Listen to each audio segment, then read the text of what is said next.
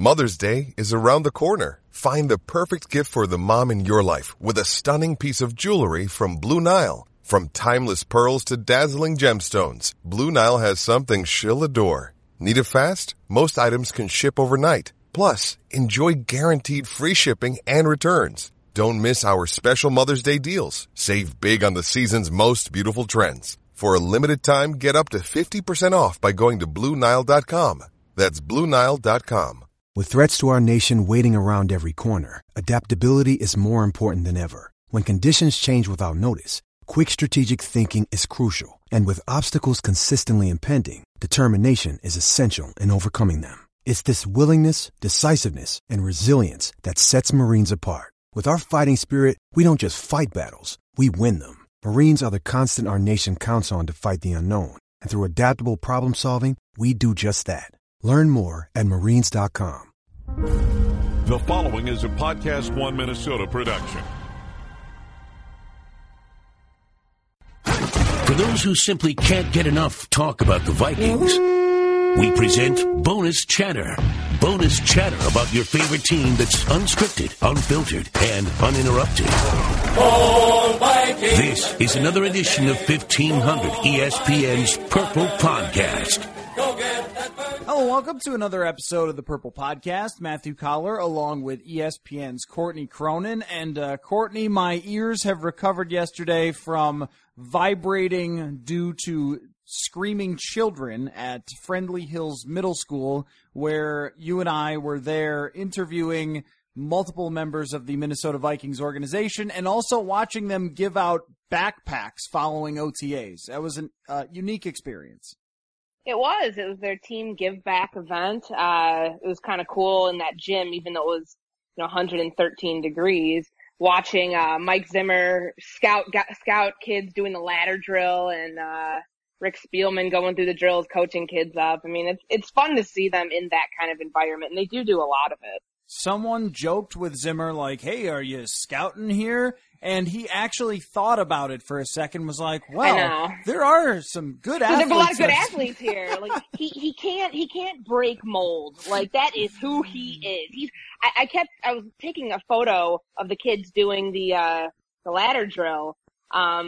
And Zimmer's eyes were down at their feet. I'm like, come on, guy. Like, it's not that serious. But the funny thing was, after that, Tom Compton was calling it the ladder of doom and, like, getting the kids hype and going through it himself. And Kirk Cousins wouldn't touch it. Like, you just kind of want you got $84 million. It's all guaranteed. Like, if you tweak something here by, some strange circumstance, you're gonna be okay. Financially, but yeah, I just thought that was interesting. I don't know. Compton taking one for the team. The recent history of knees in Minnesota makes me think, like, don't do anything, Kirk. Make Tom Compton do it. We could sacrifice him. Poor Tom Compton. So lots going on yesterday aside from that. First on the list being that Anthony Barr returned to OTAs still without a deal, and what got the headline was that he has now insurance on himself just in case he gets hurt in OTAs, that he missed last week getting paperwork finalized with an insurance policy to protect him because he doesn't have a new deal. But what stuck out to me more than the insurance policy, because I'm guessing that a lot of people do this, he just decided he was going to talk about it, was that he said he had expected or wanted a deal to be done by OTAs. Did you read that as them being close or there being friction here?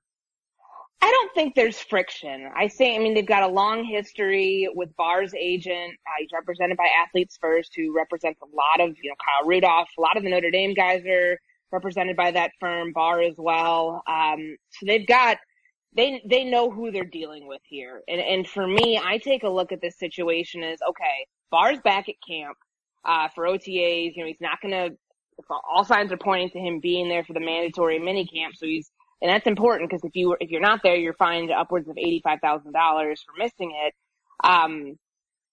And taking out the insurance policy and getting back as quickly as, he could, because apparently there was like an issue. It just, took longer than he expected.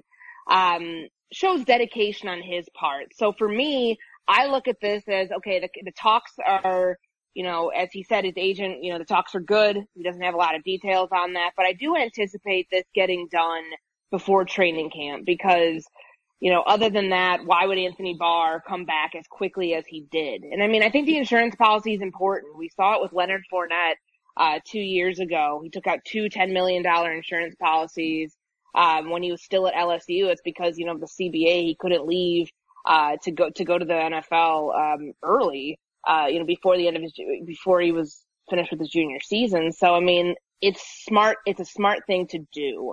And I think that it shows dedication that Barr wants to be around his teammates. He doesn't have to. It's all voluntary, and it's not like he doesn't know the defense. But it all signs point to, okay, this will get done eventually because he's back, and he got back a lot sooner than I think some people were thinking. I think so, too. This team seems like they're dedicated to Anthony Barr, and something really rings in my head every time we talk about this is when Mike Zimmer said last year, of course, when Barr was playing extremely well, he said, when I drafted him, something.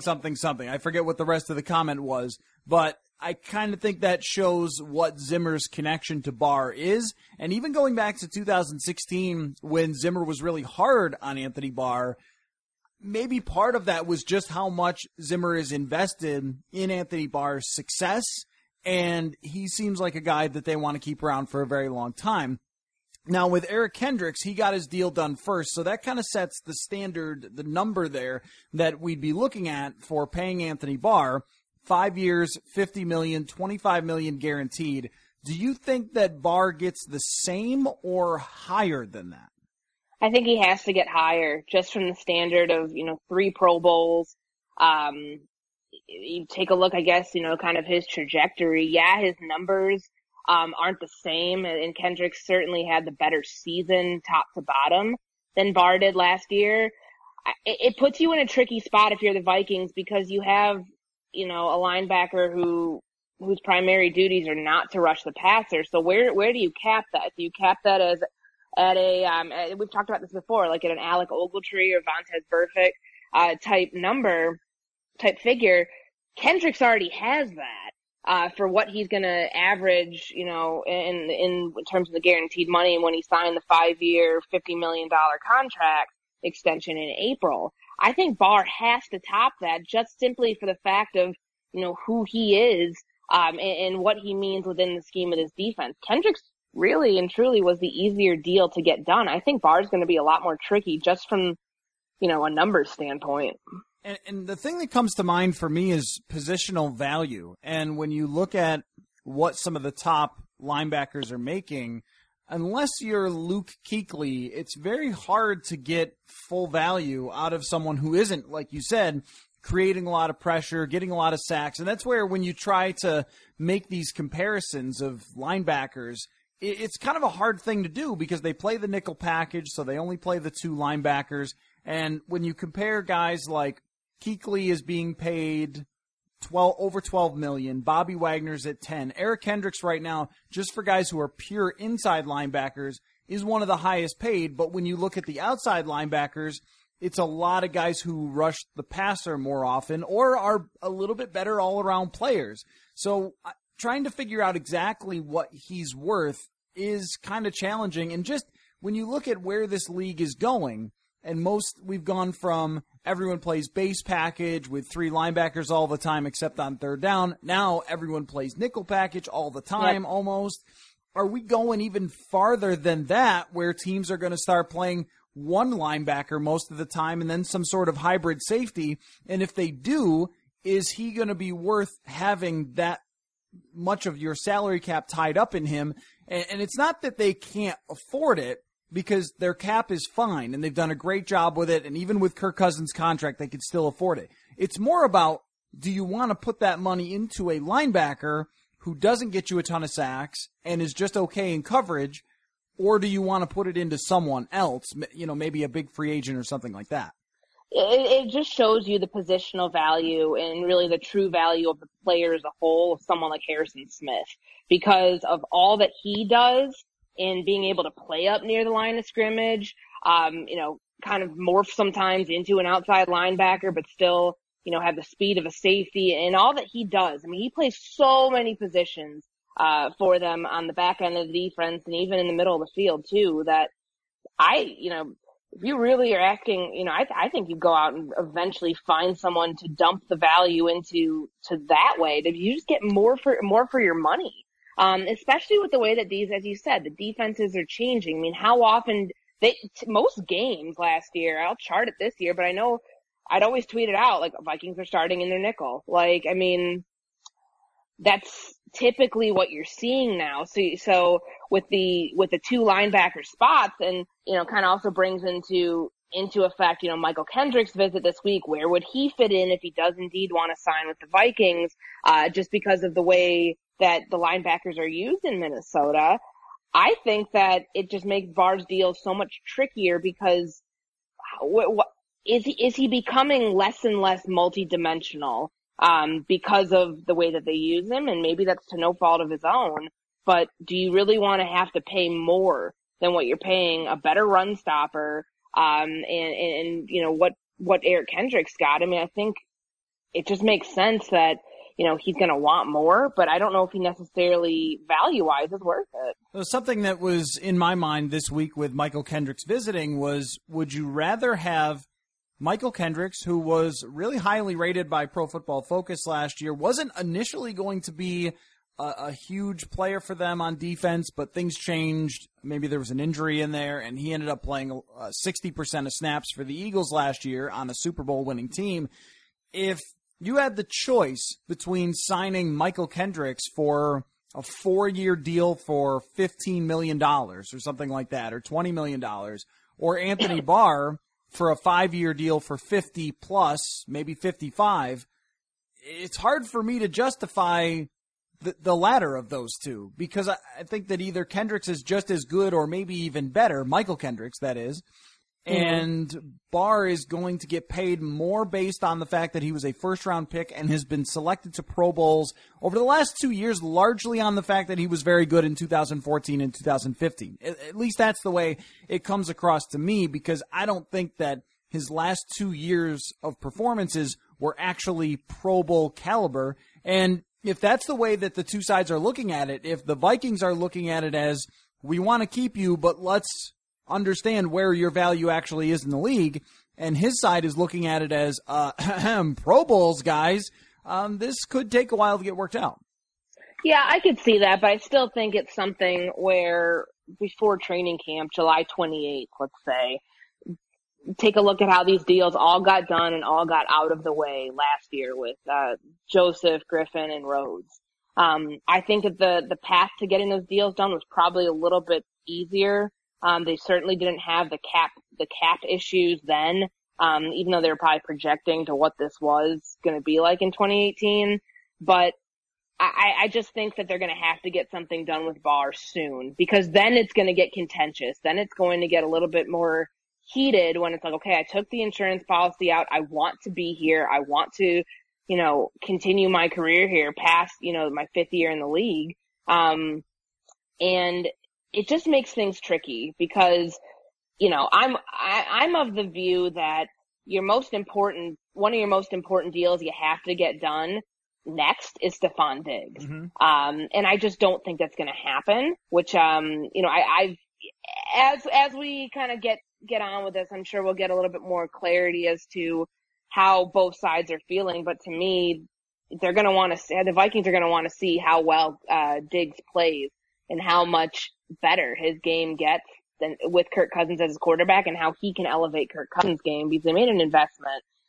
They want their quarterback to have, his weapon, his go-to guy for the next few years. I just don't think they're going to be able to get that deal done before the 2018 season. I think they want him to play out his rookie contract, but that just makes things tough, because if you sign Barr ahead of that, then the figures you're looking at between Danielle Hunter and Stephon Diggs, I mean, you might be looking at one of them walking. So for me, Barr makes things kind of complicated, because it's almost like, as you said with Mike Zimmer, it's his stand on the table guy. I mean, he wants his defensive guys extended. They spent a lot of money on offense in the off season, and that there's got to be some sort of you scratch my back, I'll scratch yours here in making sure that the guys who are the foundational core pieces of his defense are around as long as he's here in Minnesota. Well, it will be something that we're watching all the way up to training camp, because if you start camp without a Hunter deal or a Diggs deal or Barr deal, that's where it's like, okay, is something going to happen or not? I mean, last year we got into camp just a little bit, just a few days before Xavier Rhodes' deal was announced, and there was lots of buzz leading up to, like, everyone knew it was going to happen. And this year it could be a major camp storyline of whether those guys are going to get their deals done. I think because of that, the team would far prefer to get them done and then announce them at training camp. I'm going to just go through my other things that I had from yesterday, and you can interject or give me your list or whatever you want to do.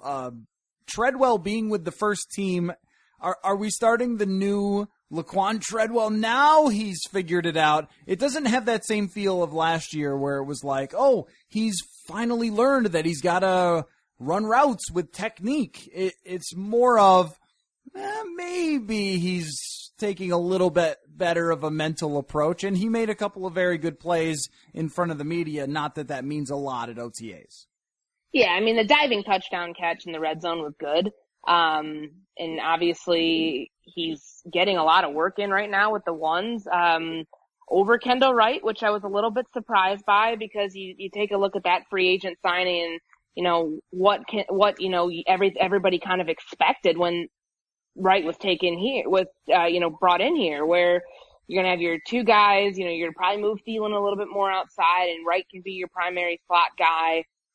That's kind of how I thought it was going to shape up. And now Wright's going to get most of his work done with the 2s and 3s. Stacy Coley hurt himself last week, which, you know, hinders him just from a rep standpoint, here in OTAs. And I think Treadwell has a really good opportunity right now with those two circumstances in mind. And also, I mean, Wright said last week that this offense is a lot.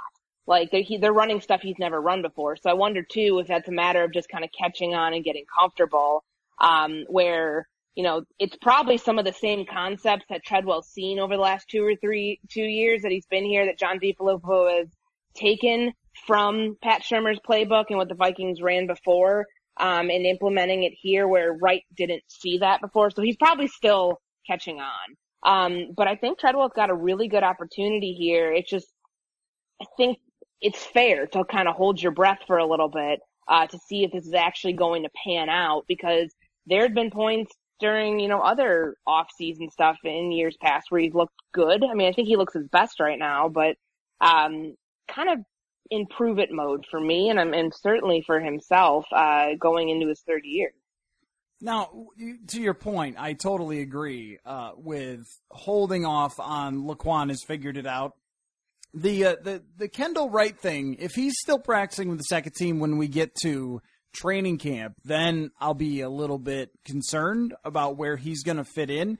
I'm really interested to see where John DeFilippo lines these guys up. If Kendall Wright is indeed the number 3 wide receiver, which I believe he will be, when I've looked at the Philadelphia Eagles offense, they lined up their wide receivers in all sorts of different places all the time. And that seems perfectly fitting for Adam Thielen and Stephon Diggs. The one thing that I had a little bit of concern about with Kendall Wright being signed is that he's been so predominantly a slot receiver. So does he need to be in the slot? Is that going to take away some slot situations from Thielen and Diggs where they've both had a lot of success over the last 2 years? And also, you pointed this out when we were just chatting yesterday, the use of 2 tight end sets. That Kirk Cousins was really good in those.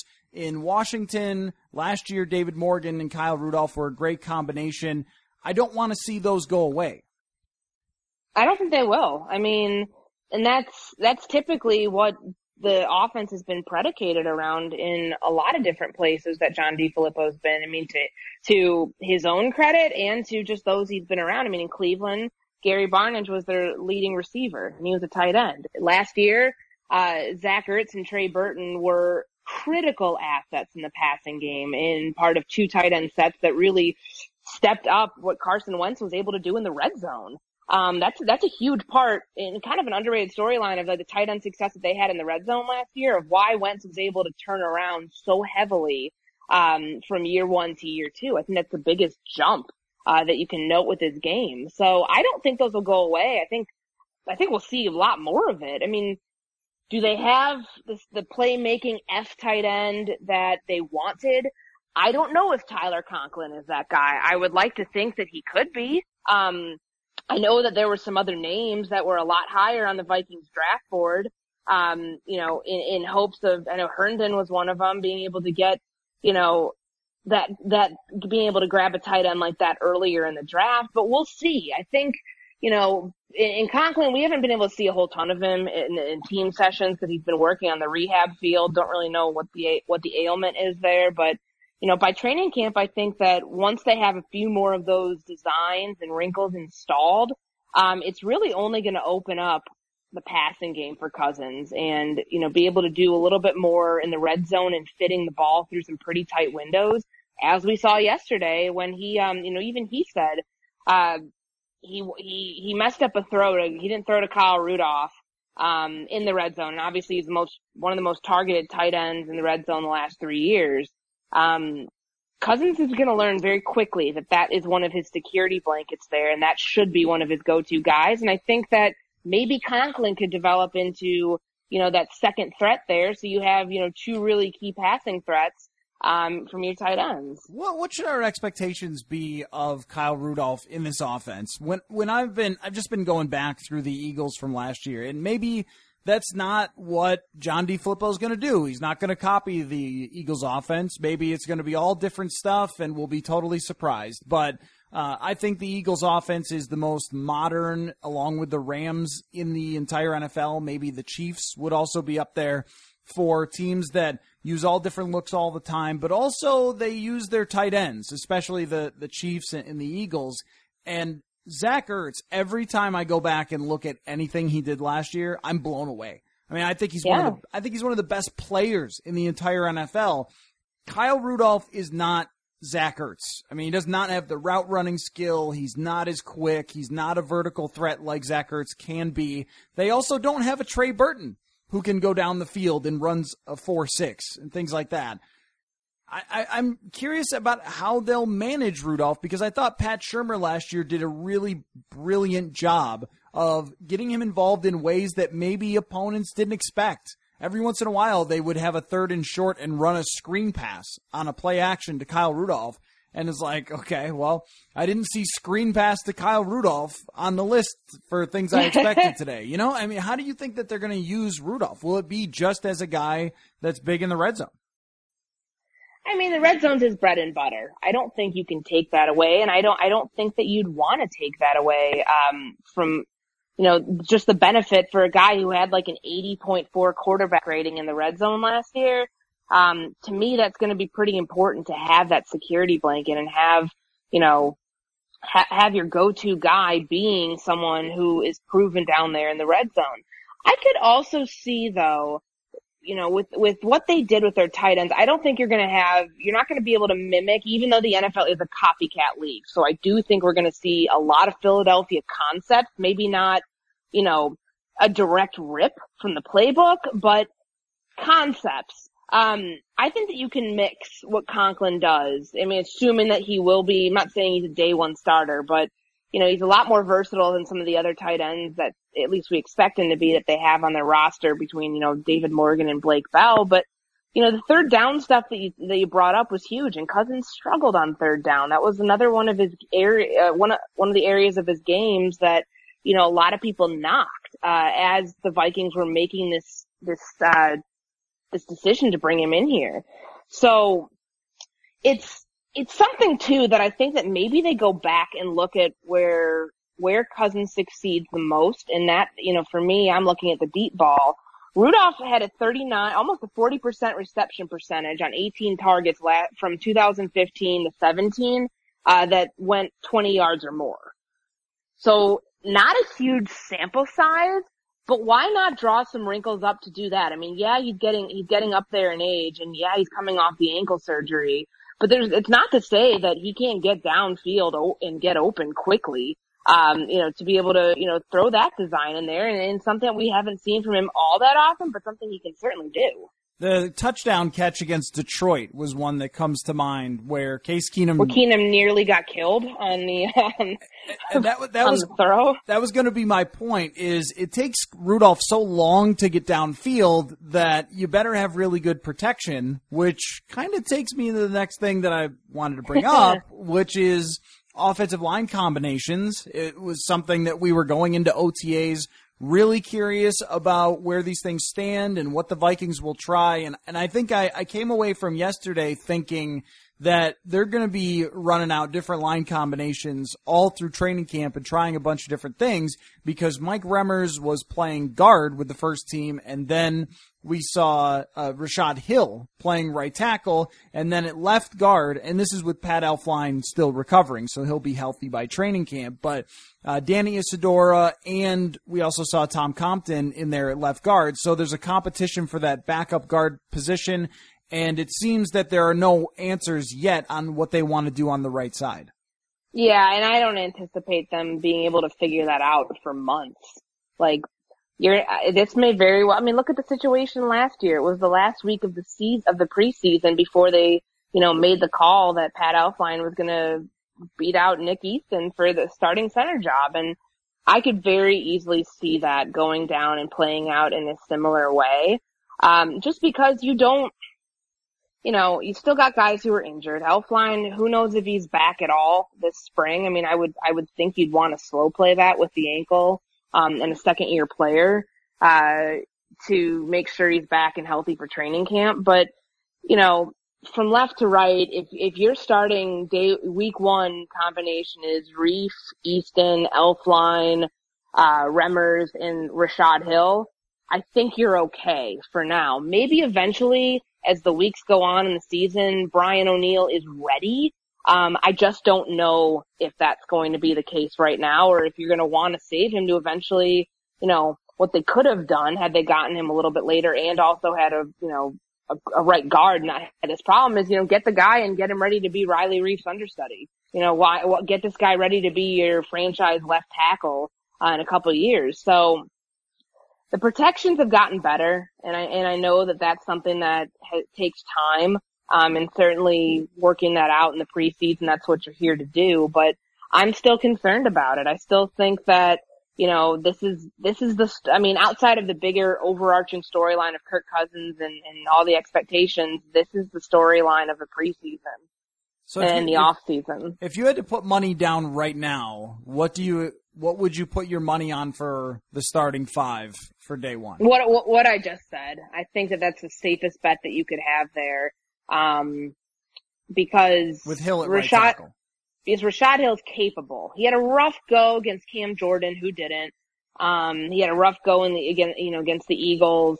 And he latter part of the season was starting to regress back to true form, but I think he is capable at right tackle, probably more so than someone like Brian O'Neill. Like, you don't want to rush that process.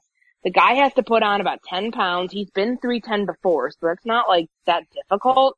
But fact of the matter is he's learning an NFL playbook. He doesn't necessarily have the play strength to go against some of the elite defensive ends, in the NFL. And that to me is going to be really tough to get him there in a matter of a couple months. So I think out of a contingency plan, having Remmers at right guard, it just seems like the right thing to do right now. And before, I was somebody who was like, wait, when they drafted O'Neill, that automatically kind of means that, Remmers is going to have to move back to right tackle out of necessity.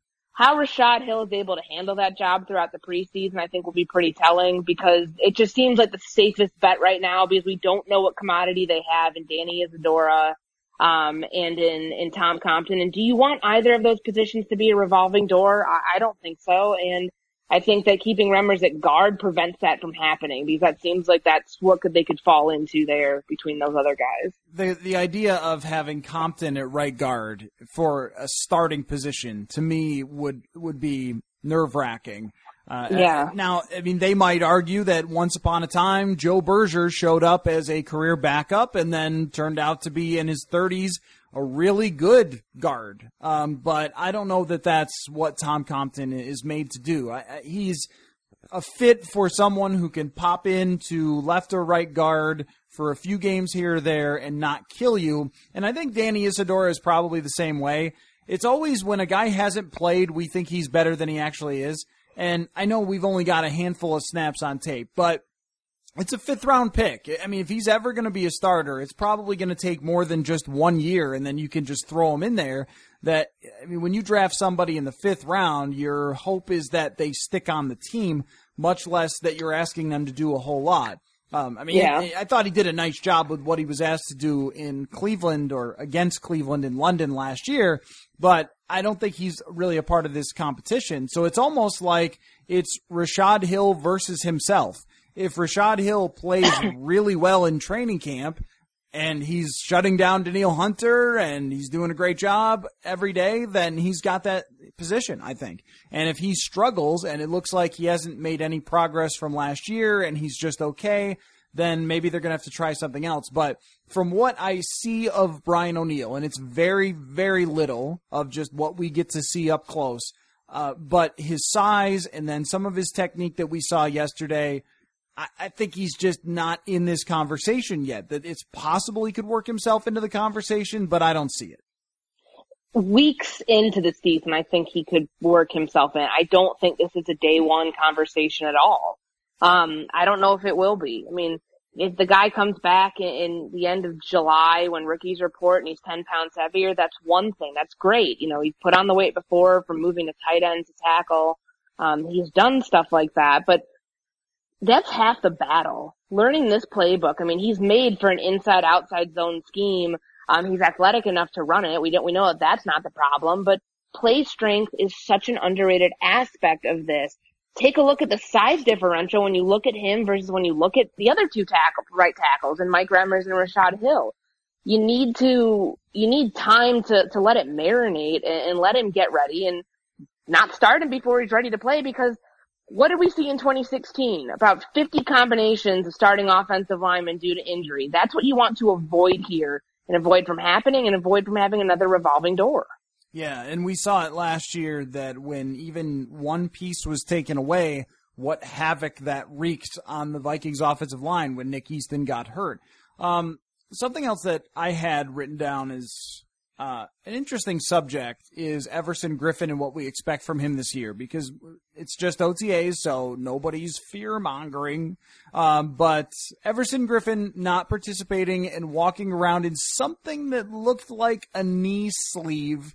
Yeah. Can't say for sure if that was some protective thing. It kind of looked like it. It wasn't like Teddy had with a robo leg or anything like that, but with him not participating, last week Zimmer downplayed it, but then to have him not back this week, it makes me wonder what we should really expect out of Everson Griffen. Last year he was one of the elite players at his position for 80% of the year, and then he gets hurt and then struggled toward the end. With his age, where he is, with just the regression of how these things usually work from year to year with pass rushers, I don't know if we should expect another 14-sack season from Everson Griffen. I would not be surprised at a regression at all, just given, how well he played the first half of the season, and then you saw those numbers start to decline a little bit as the plantar fasciitis got worse. And, kind of what at least this is pointing to, Mike Zimmer said last week that Griffen was held out, and it was not the injury from last year. He said he tweaked it, in practice. We didn't know that it could potentially, we have no idea, could be a knee, because it looked like a wrap of some sort. Like, I was looking at it, because sometimes players wear like compression, those Nike Pro compression leggings underneath their clothing, and I thought that might have what it been at first, but that looked more like some sort of protective thing around his knee, around his left knee. So I'm wondering if that's what Zimmer was alluding to from why he missed, the first week of OTAs, and then, certainly with yesterday, he was getting his work done on the rehab field. So I wouldn't be surprised if there is a significant drop off in numbers. Even as we talk about Everson, somebody who's getting up there in age, he's 29, at this point in his career, we thought Danielle Hunter's numbers drop off from 12.5 sacks in 2016 to where he was, last year. Started out slow, ended up picking it up. I wouldn't be surprised if you see a similar type of regression, essentially, from Griffin this year. And I want to know, too, with Everson, what is going to be done to give him a rest. I mean, he was playing every single snap last year, which you can understand why he would be doing that because he was unbelievable last season. And I don't expect him to all of a sudden not be great, just that historically, if you get 15 sacks or 14.5 sacks, you're probably not going to be able to repeat that the next year. That's just how it ends up going. But they really didn't do anything to add another edge rusher. So do we see one of these guys emerge, Stephen Weatherly to Sean Bauer? Do we see them try Anthony Barr in some situations coming off the edge to give Everson a break? It seems that they didn't really do anything to bring in someone else that would clearly be a 20% of the snaps guy who gives somebody a rest. Yeah, and I mean, they brought in the pieces for a defensive line rotation, but Jalen Holmes is gonna, in large part, is gonna be working under Sheldon Richardson and trying to, they want to move him inside and serve as his understudy because who knows how much longer Richardson's gonna be around past this season. They don't have that pure edge rusher. I guess unless Adai Aruna, but he's not even, that's somebody I consider your situational downs pass rusher where they have 8 guys now who can go in, an 8-man rotation and have the fresh legs. They don't really have an Everson understudy per se. I don't know. And I think it's good that you have a guy like Brian Robeson back in a reserve role. I wonder how much his role will diminish this year going into season number, 14, 12, something like that.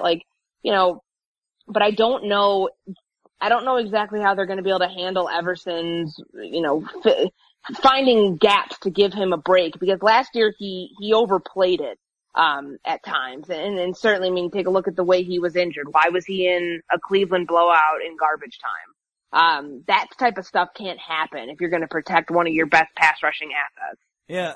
If Bauer doesn't step up, then I'm not sure who else it's going to be. And I guess we've been hearing about Weatherly, and we'll be in training camp and see Weatherly getting reps and think, oh, okay, now maybe he's going to get a chance this year, and then he didn't really. And I don't know if that's because he hasn't made progress since being drafted, or if Bauer wasn't that good in practice last year, or if Mike Zimmer just didn't give those guys an opportunity, and maybe they'll step up, or maybe they believe that those guys will step up if they are given an opportunity. But I could see, this sort of reminds me of like hockey where you'll get a coach who will say, we played that guy, our star player, too many minutes last year. We want to dial it back.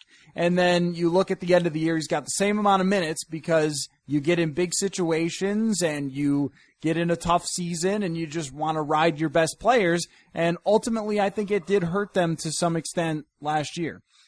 So did you have anything else? I've got a couple of questions from emailers here if you want to touch on those. But if you had something else you wanted to discuss.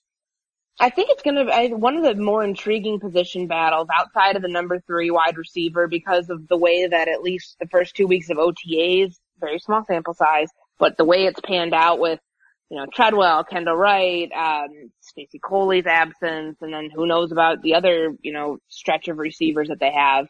Outside of that, the battle at nickel is only going to be heating up. We saw Mackenzie Alexander has been taking all the snaps of the ones. Mike Hughes was in with the 2s and 3s yesterday. I think that in the where Hughes has been primarily been playing inside, the last couple weeks after Mike Zimmer said that they were planning to start him outside, maybe he's picking up with this quicker than we thought, which is certainly a good thing, and it could make for a really, really good position battle going into camp. And that's one for me that is probably the most intrigue on the entire team.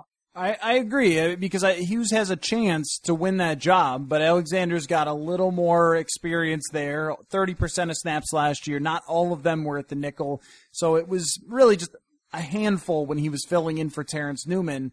But if Hughes can show, I think he's a better athlete and probably a better overall talent. That doesn't mean that he's going to be better. It just means that he was drafted higher and his physical gifts are more impressive. So he should win that job if he can pick up on it quickly, but Alexander's now in his third year in Zimmer's defense, which gives him quite a huge leg up at that spot. The one area where I thought that Mike Hughes could come in huge, I thought of this yesterday when we saw, and it wasn't anything serious, so nobody freak out, but we saw Xavier Rhodes limp a little. I think he just got hit in the thigh, and it's nothing, but he had to come out of a lot of games last year with some injury or another, and that's not to say that he's going to get hurt this year, but if anybody does, so we've been talking about the Mike Hughes pick as a future pick. Well, maybe he'll take over for Trey Wayans someday or whatever it might be, but if anybody gets injured on defense, you have a first-round pick who is a depth player, and that might end up coming in handy. That's huge, especially for Waynes and Rhodes. I mean, you have somebody who can play quality snaps outside and be a great, high value backup. I do anticipate he'll see he'll see a good number of snaps on defense even if he doesn't win the nickel position.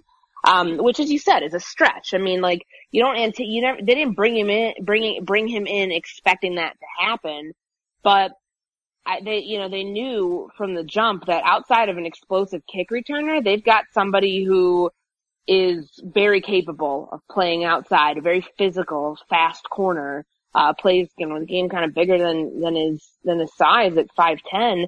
That's a huge asset for someone like Xavier Rhodes, who, as you said, went out of several games last year. Nothing serious that kept him out, made him miss much time, but, to have that option on the outside and not have to scramble through, the bottom of your cornerbacks list, I think is such a big asset.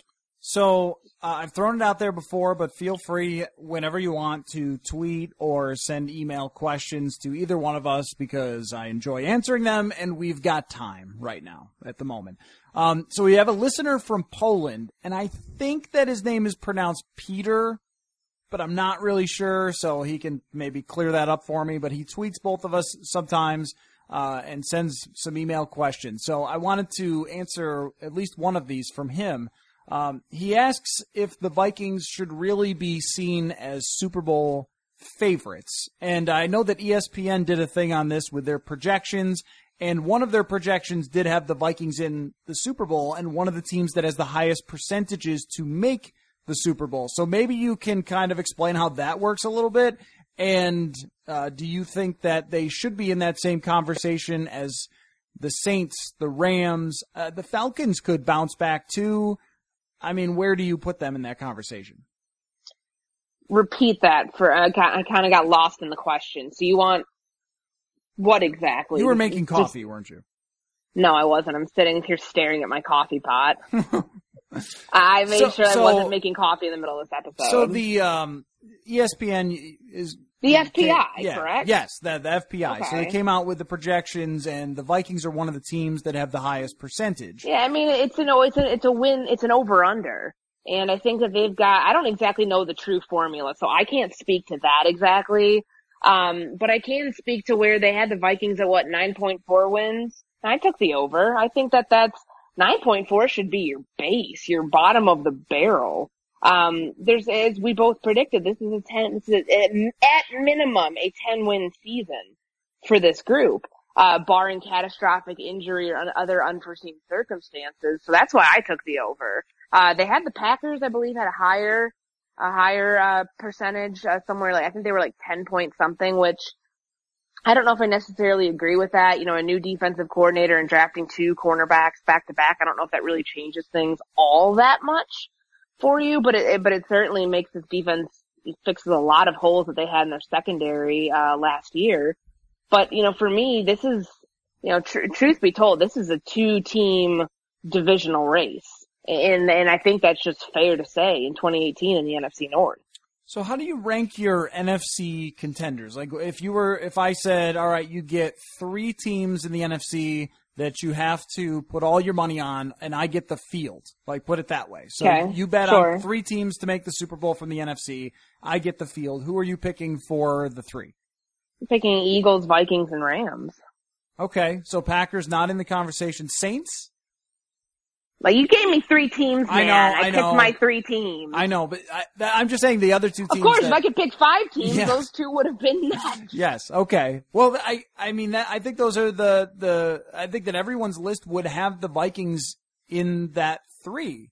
And then it would be a debate, and the Eagles too. It would be a debate about where you put the Saints because they've improved, where you put the Rams if you think they're going to keep it up or get better, if you think the Lions are going to take another step, if you think Dallas is going to bounce back. It's really funny with Dallas that people acted like their season last year was just a calamity, and they still went 9-7, and they might be a team that looks like they were way down and bounces back. I wouldn't put them in my 3.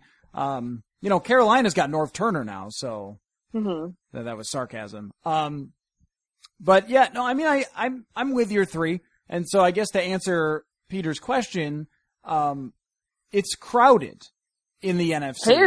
Very. It's a good year for the NFC.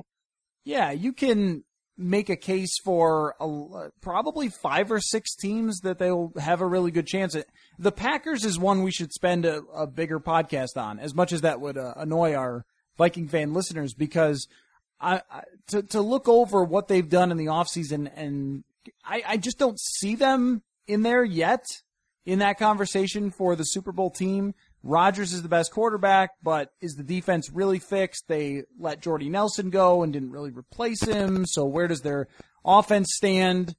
That's a team that I think is very hard to project. Yeah, no, I agree. I mean, Rodgers coming back is one thing, but there's so many other question marks on that team that I'm not really sure where they stand. I'm kind of curious as to why on some of, with the FPI and some other projections, why some projections have the Packers finishing with a better win-loss record than the Vikings. I don't know if I necessarily see that. I think the Vikings are easily top 2 in the NFC in terms of most complete roster from top to bottom on all positions. I think it's because of Rodgers. Even though, yeah, but I don't know if it should be. I really don't. Yeah. Do we know is his offensive line? I mean, it can't get any worse than it was last year. But that was such a huge part as we saw it. I mean, the Vikings hope that they're not in that same situation with, that the pick at 30 doesn't come back to bite them for not having taken a day 1 guard. But that was a huge part of Aaron's demise last year early on, before the injury. So one more question. Danny, who's a regular emailer, sent a question about the zone running scheme. And it's with any sort of – the question is basically like, what does it actually mean? Why does Dalvin Cook work really well in it? Now, I mean, I can explain that rather quickly, is just that – with the outside zone running scheme, where what they're doing is having each lineman move either way, right or left, and then kind of reach out to whichever guy is to their right or left, and then it creates holes so Cook can be patient and use his explosiveness so he can wait, and then when he spots a hole, he can blow up through it. That's the best way I can describe it. But yeah. I think that this Vikings running game is going to be some outside zone, but some of everything, because Dalvin Cook is just an all-around talent, don't you think? Well, I mean, he's so good at reading blocks. Like, that's why you're able to do this, because he's patient. Obviously, he's an every down back, which, but he's patient. He can read blocks in front of him, and he knows, kind of has that great wiggle where he's a cutback guy. He can find the lane. He can, pinch himself through a crease, and there's a home run. It's why it fits him so well. And I think that, in terms of why this is where a lot of the NFL is going, particularly with, these inside outside zone schemes. It just depends really on what type of running game you want to have and how versatile that running game is too. And I mean, when you have a backfield where, you can place somebody you can place your running backs, either you get one in the backfield, one in the slot. And I would love to see some more of that with Cook and Murray this year, just depending upon how they'll be used. Kind of what Atlanta did a few years ago. I mean, that to me is, how you create these explosive gains that come from your running backs. And that, that was a huge part of what we saw when Dalvin Cook was healthy last year. And the Vikings, to a degree, were able to continue that on long after he was gone.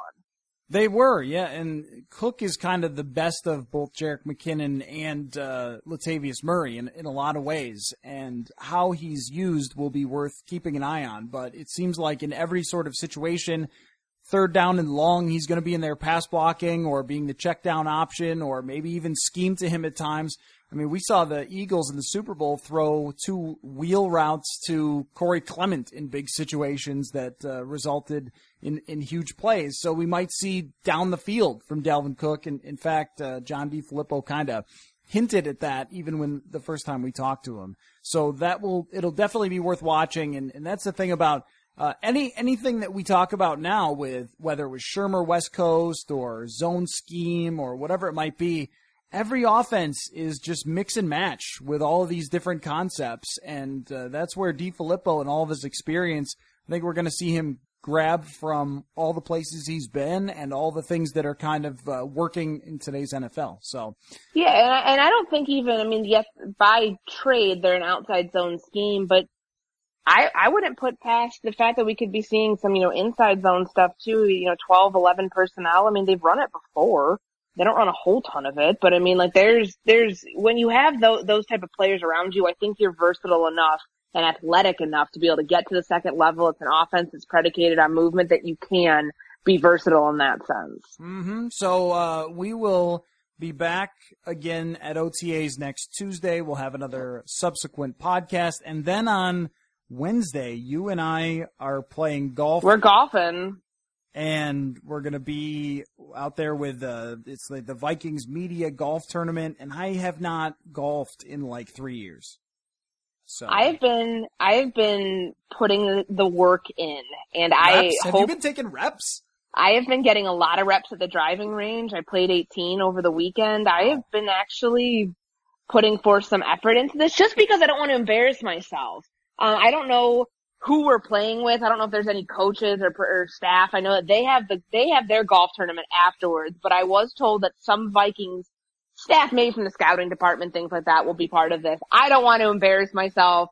So I think that you need to go get your reps in at the driving range this weekend so we can tag team this together. Yeah, I gotta focus on my technique, my quick twitch. I don't know if quick twitch and loose hips and all of our things that we like to talk about, those do not apply in golf. You have to have rotation from the hips are key. You gotta have rotation though from your obliques. You're not talking about loose hips. Like, you want to be loose, you don't want to have a tight stance, but yeah. You're gonna have to help me out there. Yeah, we'll hit them straight. All right. Well, thank you all for listening. And if you have questions for the Purple Podcast, as always, feel free to send them. You can send them to my email, which is just MatthewCollar@gmail.com, or at both of us on Twitter. And we will talk to you again soon. Hi, this is Chris Howard, host of Plugged In with Chris Howard. The College Football Playoff Committee made their decision on Sunday, and as much as I loathe the idea of Ohio State losing their way into the College Football Playoff, I 100% agree with OSU making it in over Bama. Nick Saban citing some hypothetical point spreads to prove his point that the Tide deserve a spot in the college football playoffs holds little substance when you consider Bama's best win is over Texas. No, the committee got it right.